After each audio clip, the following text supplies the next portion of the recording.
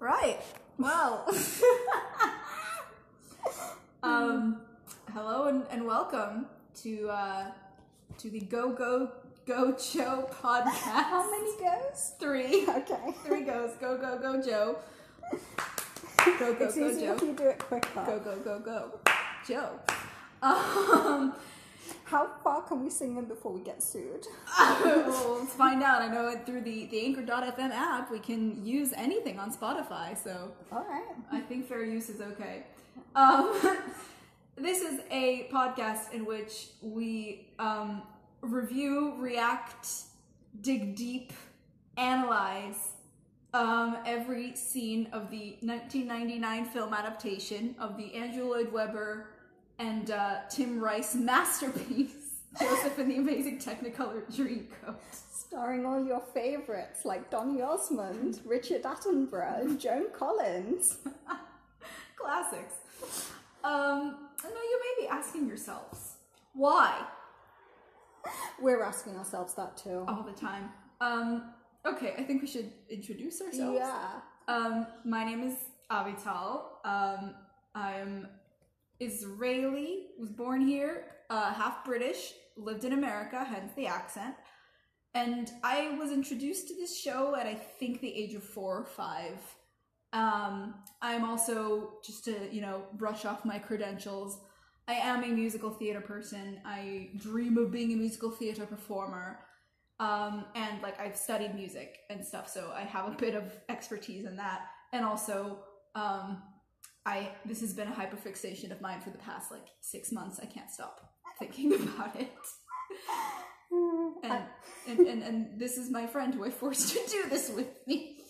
Hi, I'm Abigail. I'm originally from the UK. I now live in Israel as well. And I first saw this when I was about 7. I wasn't shown it by the side of my family who were actually involved in the theatre. No, I was shown it by my grandparents who found the VCR. They bought it as a double pack, I think, with Cats. The music of that one. And then that's all we watched when we went to their house, pretty much. Yeah. A rich history. So yeah, this has been an integral part of, I would say, both of our childhoods. Yeah. It wasn't just the film for me, because it took up a lot of my Jewish education, I think. Yeah, for me it was just, we loved the songs, and so we would do this prayer to the tunes of Joseph once a year. We would have a special. And I went to see it when it was on here in Tel Aviv in Habima with Yuda Levi and Miri Masika. This lives in my head rent free. And re-experiencing it as an adult made me realize so many things about myself and why I am the way I am. Okay, so to round off the intro, every week we will look at one scene from the 99 film version, and just because it's sung through, it's basically one song. Yeah, exactly. And describe the visuals as best we can in an audio medium. Describe, talk about it holistically. Talk about the renditions of the songs leading up from this point, from 1969 till 1999, the 30-year journey that some of these songs have been through. And basically just lose our mind for an hour. Okay, we're acknowledging that we're losing our mind. Oh, I came in the door with that one. Okay. And this is just our introductory episode. We will be talking about the origins of the play, how it came... Psychosexually analysing both Andrew Lloyd Webber and Tim Rice. Oh, this podcast is full Andrew Lloyd Webber slander. If you like his music / think he's a good person, I don't think this is for you. And trying to figure out just why this became one of the most successful musicals of all time? Yeah. Because why? So, how do we even explain? How did this? Okay, so Andrew Lloyd Webber and Tim Rice were buddies as like teenagers. They were like 17 and 19 respectively when they wrote their first musical, which didn't go anywhere. A few years later, Lord Andy's friend Alan Doggett commissioned the show for the school that he was the headmaster of, for the Collet Court School. Alan Doggett specifically wanted a pop cantata along the lines of Herbert Chappell's The Daniel Jazz and Michael Hurd's Jonah Man Jazz. Please go look these up, seriously, on YouTube, being performed by poor children in school because their school doesn't let them perform Joseph and the Amazing Technicolor Dreamcoat. I don't know. They're so funny. They're so funny. I'm fully fluent in English and in these stories, and I have no idea what they're talking about. I don't know the words. It's, oh my goodness. Something that was going on at the time, because this was in Church of England schools, so the Church of England was interested in getting down with the youth in the 60s as people became less religious. And so we see how well that turned out. So yeah, lots of people used to write little pop style songs and little musical things for the kids to engage with the Bible. I'll accept that this was pop at the time. This is no way jazz. Calling these jazz is slander, and the genre of jazz, the genre of jazz should sue. Oh God. Okay, so it was first presented at the Old Assembly Hall of Collet Court in Hammersmith on the 1st of March, 1968. It was 15 minutes long. There was no record of it. Unfortunately, I would kill to see what it was in its original form, because the second performance was already longer. And here's your little hint as to why it became successful. Nepotism. Because Lord Andy's daddy organized for it to be put on in his local church in Central Hall, Westminster. And this was his local church, just a little one, just small, just the local, around the bend. And this was in the 12th of May, 1968, and it was already, added a few more things to boosted it to 20 minutes.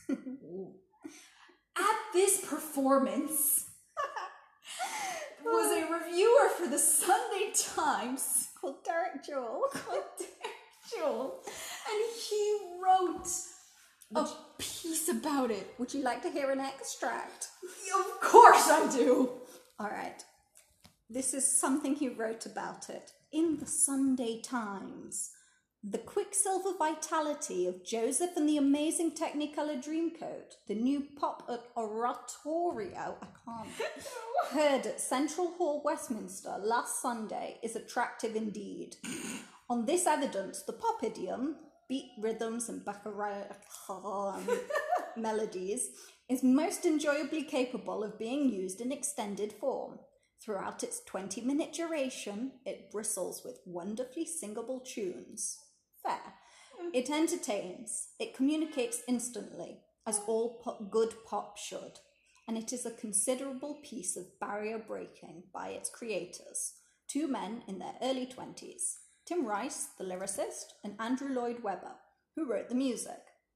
The performers last Sunday were the choir, school, and orchestra of Collet Court, the St. Paul's Junior School with 3 solo singers, and a pop group called the Mixed Bag. It was an adventurous experiment for a school, yet Alan Doggett, who conducted, produced a crisp, exciting and undraggy performance which emphasized the rich expansiveness of pop rather than the limitations of its frontiers. Undragginess. I'm just, any school play I was in when I was a child, if someone had written it up in even the local paper in that way, this is privilege. My God, you want to talk privilege? They then performed an extended version 6 months later in St. Paul's Cathedral. And this had fucking Tim Rice playing Pharaoh himself. Because he wanted to. He just wanted to. That's the reason why the song about Pharaoh is this Elvis Presley thing. Because Tim Rice wanted to Play Elvis? wanted to be Elvis? Because Elvis was still alive. Yeah, Elvis was fat and slobby. He wasn't like in the later productions where he's like all trim and young. And he's basically just like a hint of an Elvis. It's an homage, but it's not like a copy. It's not drag. Like, how do you call this not draggy when you have fucking Tim Rice in Elvis drag? Yeah. Oh God. So after the roaring success of this, They made an album, yes, they did a concept album in 1969. which they also did with other of their famous musicals. Yeah, they did this. Andrew Lloyd Webber loves him a concept album to like test the waters before he actually released. He did the same thing with Jesus Christ Superstar. I don't know, but I think definitely Evita. Oh yeah, Definitely the early ones. All the things he did with Tim Rice had concept albums. But what is insane about this Because one? Andrew Lloyd Webber wanted to be like, I don't know, The Who? Andrew Lloyd Webber wanted to be anybody but himself. Okay, yeah. But what's insane about this one, it remained in the US charts for 3 months. 3 months. And David Daltrey, a frontman of the, and I quote, British psychedelic band Tales of Justine. Okay. He plays Joseph and lead guitar. Andrew Lloyd Webber's dad is playing the organ on the album. And Tim Rice was fucking Pharaoh. I can't. Anyway, so then they released it, it was recorded in 69 and it was released in the US in 71. And what's interesting is that this was after the success of Jesus Christ Superstar. So even though technically, timeline-wise, it's like Lord of the Rings and The Hobbit, right? The Hobbit was written before, but then like after Lord of the Rings was such a success, then like The Hobbit was pushed as a prequel. Same thing here. Yeah, the tones don't match in the same way. No, wholly different properties written for different reasons. Like honestly, tone-wise, Jesus Christ Superstar, as silly as it is a whole different beast to Jesus Christ Superstar. Oh God. Alright, so then, oh boy, oh boy, oh boy, oh boy, oh boy, oh boy, oh boy, 1972. Again, after the success of Jesus Christ Superstar and Lord Andrew Lloyd Webber and Tim Rice wanting more money, they're like, hey, you know, we can push this to be a success on the West End, like we did Jesus Christ Superstar. None of our other things we've tried to write have worked. Except for Jesus Christ Superstar. So let's just dig this one out of the boy den and see. And so... yeah, the Bible is clearly cool. Yeah.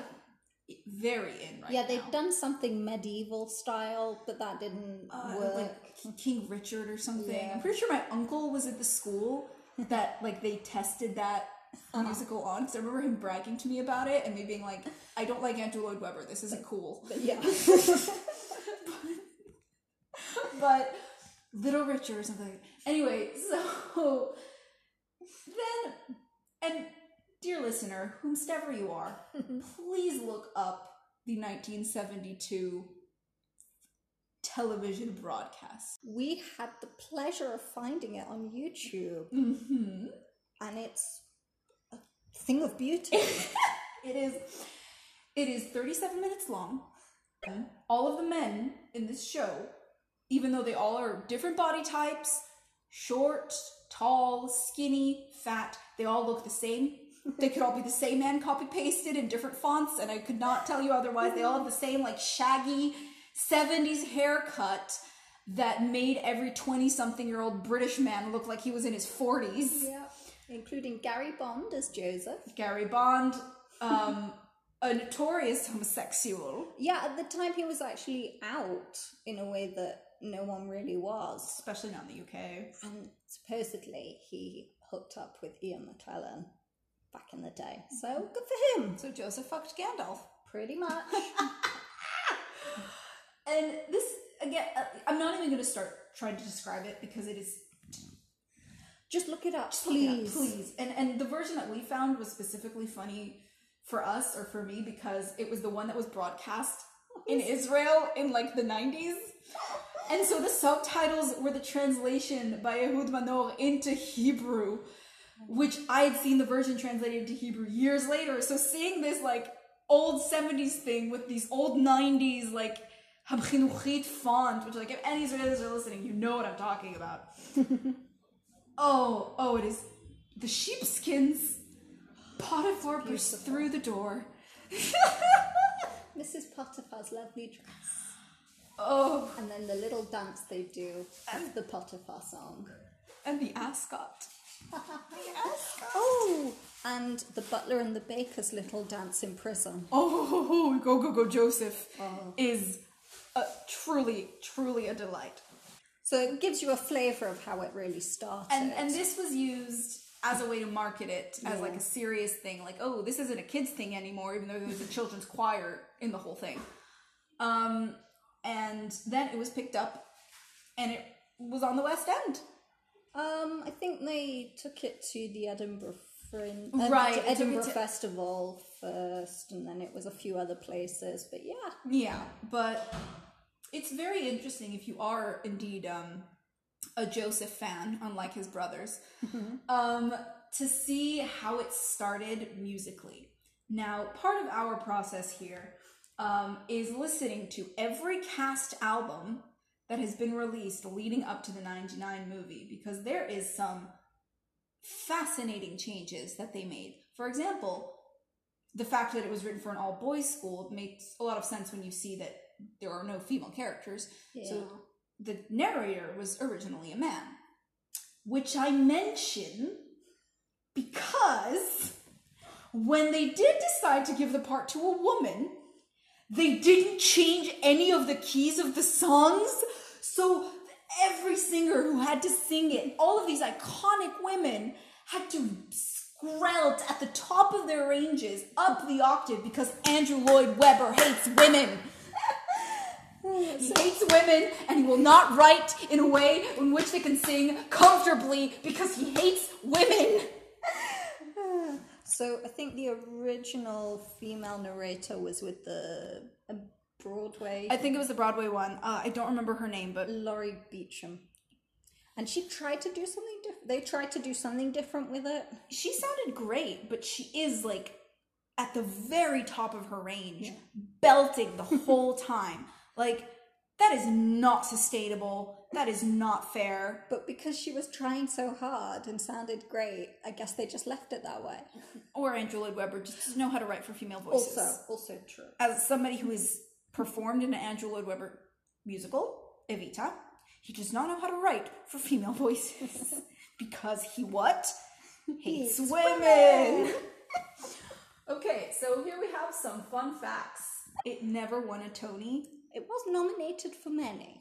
It was nominated for many, and it won none. But a thing about the musical is because it was written for a school, it means it's been performed in almost 20,000 or like amateur dramatic productions. And apparently it shows up in school plays across the world. So many poor girls who don't get to do anything. Yeah, I'm assuming that you get a lot of brothers who are actually sisters. Yeah, or and then Josephinas. Oh, you know, also, but you know, my because my dad and my aunt went to see it with their uncle Roger, who worked in theatre in the original run. and they performed the play at school at a similar time. And my aunt has very fond memories of playing the Palace Maiden. Ooh. So yeah, lots of roles for women. Don't worry. I do hope they were dressed. I mean, it was the 70s. I don't know. It honestly could go either way. Yeah. So yeah, you had the 1999 film version, which was also released in 2001 as a sing-along version. Perfect. Which means that it's been shown in cinemas as well, all over the UK at least. If I ever went to those, I think I would need to be escorted out. Because I imagine there's some badly behaved people at these. Oh, but it's fine. But it's like for kids. But then again, no. The tagline, the description is it's a family show. It's for kids to perform, but it's a family show. The version I saw most at the theatre, because yeah, it was on a lot in the UK growing up, and it was normally quite cheap for kids. Was probably the Lee Mead version. Lee Mead won one of Andrew Lloyd Webber's cash grab TV competitions where he got people to pretend they were auditioning to play a lead role. Andrew Lloyd Webber saw American Idol. He saw The Search for Elle Woods and said, I'm going to do that now forever. For all of my shows, I'm going to do a reality competition Until show. they kick me off television. Until they kick me off television for finding the leads for my new shows, which, listen, I'm no expert on reality television. I'm definitely not an expert on British reality television. I know that it's a lot more trash than it is in the US, but really? Did people care that much about who was gonna fucking play Joseph or Jesus? I mean, people clearly watched it. I want to see numbers. I want to see numbers. We don't have a lot going on in the UK, okay? Oh God. Oh goodness. Oh God. Are we okay? So as another part of our research, because we went way too hardcore into this,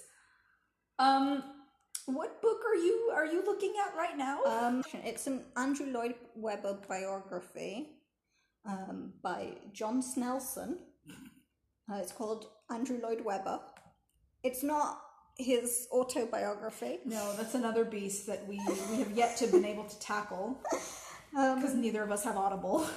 And it's a lot of fun. It's not too kowtowy. It's not too arse licky. I would hope not. Otherwise, why in the world are we looking at it? Yeah. But there's some really fun quotes that I found from it.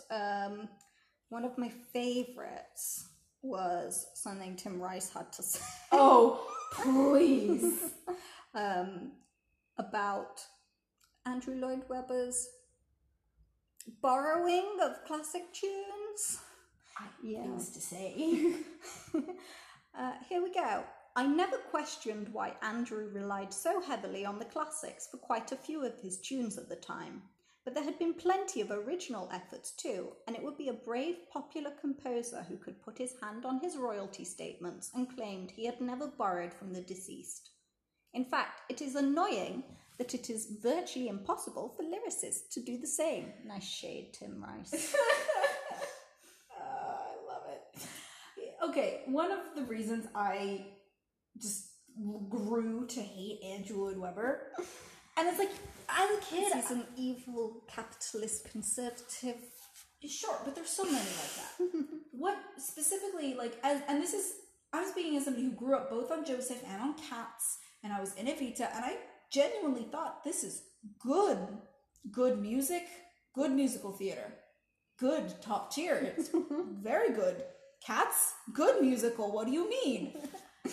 And it wasn't until I grew up and learned music, and also learned what a shitty human he is, but he copies himself so much. Like, I remember first time listening to Cats and getting to Skimbleshanks the Railway Cat, da na na na na na na na na. That's the same thing as na na na na na na na na na. It's the same. And like also in Evita, I can't recall it right now, but there's a part in Evita that's also very similar to Joseph. Like it's their first musical, and they just borrowed so much from it. And I'm like, and all of his music sounds the same. And for the longest time, when I learned as a kid that Joseph was originally written for a school play, I naively assumed that all of the fun genre pieces were what was written for the play. That like, oh, let's have a little western bit and your calypso, your little rock and roll in Egypt, your French. No. Nope. I assumed it's like, oh, let's let the kiddos, taste all these different kinds of musical genres. No, it's all the stuff that I thought was just connective tissue. Wait. The Pharaoh bit was original. I still can't believe that. That's because Tim Rice, say it with me, has an Elvis king. He wants to either fuck Elvis or be Elvis or both. We don't know, but it was in the original. And, oh god, and like the fact that Potiphar was written after that. Yeah. Potiphar was in the second time. But this fucking weird Elvis, like, random drag. Because most of the rest of the songs at the beginning were basically the same song. Yeah, it's all the same song. And what I find both fascinating and admirable about the 99 version is how they were able to take every song and make it sound different. Yeah. Just by the arrangement and the changing of, like, the phrasings and stuff. Where, like, Joseph's dreams... And then, like, them trying to... The attempted murder. I don't remember what the track is called. But the attempted murder. Those lead right into each other and have the same beat, the same feel. No difference. Whereas in the movie, they were able to give it some groove, some personality. It's like... Honestly, after listening to all these different versions, I have so much more admiration for the 99 version. Which I never thought was going to be the case because it is buck wild. I think another thing that will be interesting to discuss as Jews, is seeing the interpretation of Old Testament stories. Yeah, because for me, growing up, you said you used to do it for Friday nights, Friday night prayers. We would have it in our Jewish youth groups. We would do it at school, and we would make it a little bit more Jewish. We would sing it at youth camp. Yeah. It was an easy way for us to go, oh, Joseph, Torah, that's Jewish, right? Yay! It's like proto Prince of Egypt, only not on purpose. Only without any of the intense research and cultural, like, appreciation and scholarly work. It's definitely just a straight through read of the King James Bible, essentially, as far as I understand. It's so interesting to me how, first of all, like, again, as somebody who grew up in Israel without Christianity, really, up until a much later age, I didn't know that, like, the Christian Bible, like, that we technically have the same Bible. Like, I thought they have the Holy Bible, the book that they're carrying around. With Jesus in. With Jesus Christ Superstar. Yeah, that's it. And then, like, we have the Tanakh, and those are different things. And only later did I realize, oh no, they actually stole it. And then they made Jonah Jazzman. Please look this up on YouTube, please. I'm not trying to, like, be insensitive to Christians or anything. It's literally just, like, very interesting for me. Because I always assumed that the whole point of Christianity was to ditch the Old Testament and do their own thing. Yeah. So then seeing Christians, specifically also, like, the Church of England. Yeah, again, like I said, they were trying to make the church cool again. Like, do an old, like, Jesus Christ Superstar, I get it. I understand. It makes sense. There's a reason it became successful before. I also think it is, and don't kill me for this, I do think it's Andrew Lloyd Webber's best work. Musically, thematically, I think it works. As silly as it is, I think it really works if you have people who deliver it well. Possibly the most subversive of works from such a conservative man. And the most, like, Although still. Yeah. I mean, Mary Magdalene was still a whore, even though she wasn't. Still go on about leave the poor alone. That don't think that was Jesus' main message. I don't know. And I mean, my favorite thing is finding productions in which they take the subtext between Jesus and Judas and just make it text. Yeah. There's like a great, I think it's like Icelandic version that Yeah, again, this is people doing something with the work Andrew Lloyd Webber's put in and going, oh, actually, no, we can make this good. Yeah. So the Jews have reappropriated Joseph. Yeah, it's ours now. It's ours. You can't have it back. We do it better. But you know what? It's okay because the film is perfect. I mean, 100% it started as upper class white British men. Yes. And the boys who would one day become upper class white British men. So, which again then makes the use of a calypso suspect. Yeah. Because I don't know when they brought in an actual Black Caribbean man to play in it. I think it was the 90s. Probably, because another thing that you must look up, and we will be discussing thoroughly, is the 82 like mega mix that they did for like of the Broadway production. It's 5 minutes long. Performed it for America. Yep, it's a lot. When we go in song by song, we will discuss like the specific like biblical implications of each scene and also how it evolved, like who sung what in which version, because that actually matters. Yeah, like in the text, it matters, and like in that it can either lessen the impact of the song or heighten the impact of the song. Like there is way too much nuance in this thing for what it is. Like we give it so much more attention than it deserves. Yeah, just don't let Andrew Lloyd Webber capitalize on this, please. Oh God, please don't sue us. We're not making any money off it. Yeah, no, okay, no, sorry. Andrew Lloyd Webber hates women, allegedly. Yeah. Allegedly. Andrew Lloyd Webber hates poor people, allegedly. Actually, read up on him and Sarah Bateman's relationship if you want proof. Allegedly. Yeah, you can read about it in the Andrew Lloyd Webber book. It's super fun. Oh God. Yeah, so then you come to the 90s revival. That was a revival. It was a revival, yeah, that's what a revival is. And they decided to update it. So they brought in people like Jason Donovan to be the pop star voice of Joseph. Now, for those who weren't alive in the 90s, like me, 98, doesn't count. Jason Donovan was a very, very popular Australian pop star. Yeah. He was like ridiculously famous. There's footage of him like being hounded at stage door night after night. In fact, the 91 mega mix, which was which you can also find online. It's my favorite. It's I have opinions. Starts with him riding up on his bike to the stage door or whatever. I look, he's so relatable and young. That wig. His wig. Yes, my favourite of the Joseph wigs. Mine will always be Donny Osmond, just because of how high his forehead is.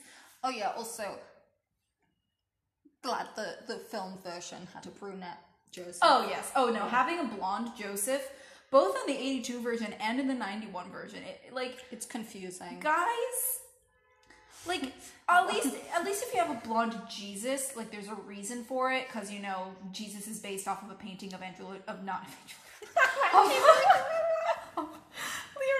da Vinci's gay lover, not Andrew Lloyd Webber's gay lover. But like with Joseph, no. Like, we'll accept the fact that he's played by a Mormon who is pastier than my thighs. And has anti-sexual charisma with everybody. Like, Maria Friedman is trying so hard, but she has nothing to do, so she just turns and eye fucks the camera. Yeah. You want to call the police during the where he's being mauled by Potiphar's wife. Oh yeah. Oh, save this 40-year-old baby. we will get to that scene. I have so many opinions. So the 91 revival is really what the 99 film is most heavily based on, both in its orchestrations, but specifically in its costuming. Yeah. The costumes are lifted exactly from the 91 version, including the set of the Sphinx. It is just a filmed version of that, but done as a film. Yeah. And the film, like the whole framing of the film, is that you're seeing it as a school play, which it then breaks back to the origins. Yeah. And then although there were girls in the audience. And black people. Oh my god. And then it just fully breaks the rules of everything constantly, and I hate it. And as a child, I hated it. Oh, I kind of enjoyed it because it was like fun and silly to be on the stage, and it looked like my school assembly room. So, and the school uniforms were very similar to mine, so I felt like it was basically at my school. I was just impressed at the amount of dry ice they were able to pack behind those doors.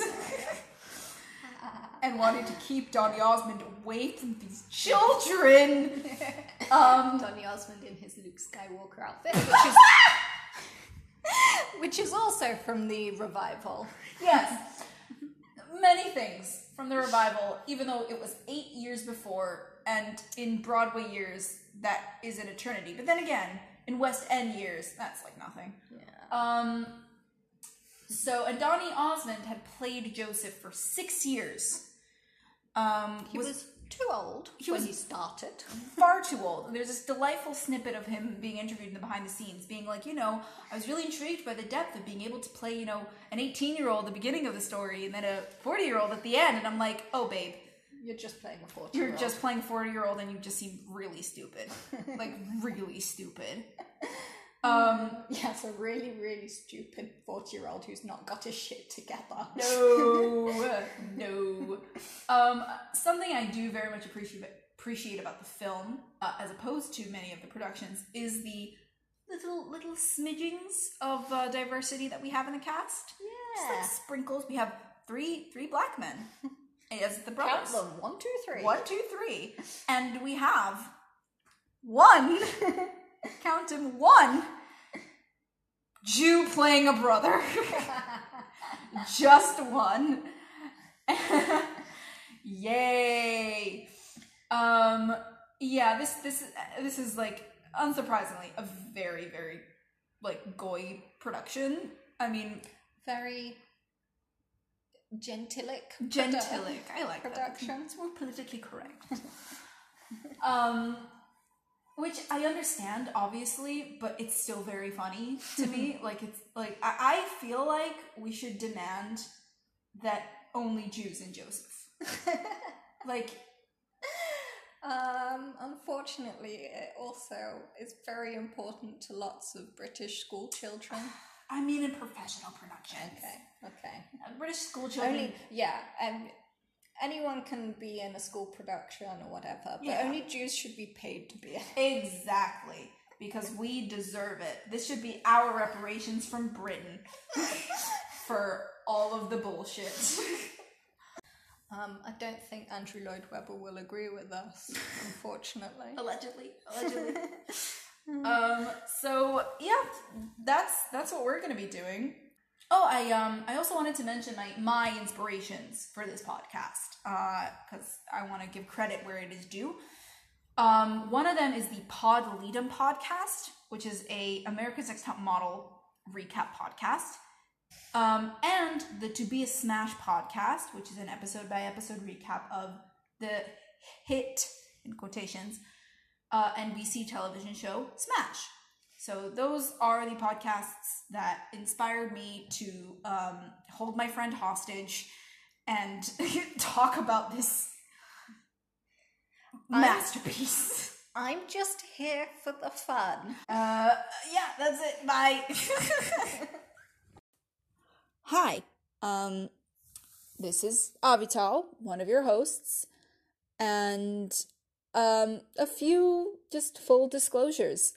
When we started this podcast, we thought that we would record it week by week and release it week by week, like most podcasts. That's not what ended up happening. We ended up just recording everything ahead of time and editing it and releasing it week by week. So what does that mean for you? Well, basically just everything is pre-recorded. So if you want to actually us, you can. It just won't have any effect on the episode. There won't be any corrections being made within the episodes themselves. Also, another thing that I thought that we were going to be able to do when we started was maintain a regular, good social media. And no, I'm not going to be able to maintain that. Absolutely not. I did make an Instagram. It's at GoGoGoJoePod. Joe is with an E.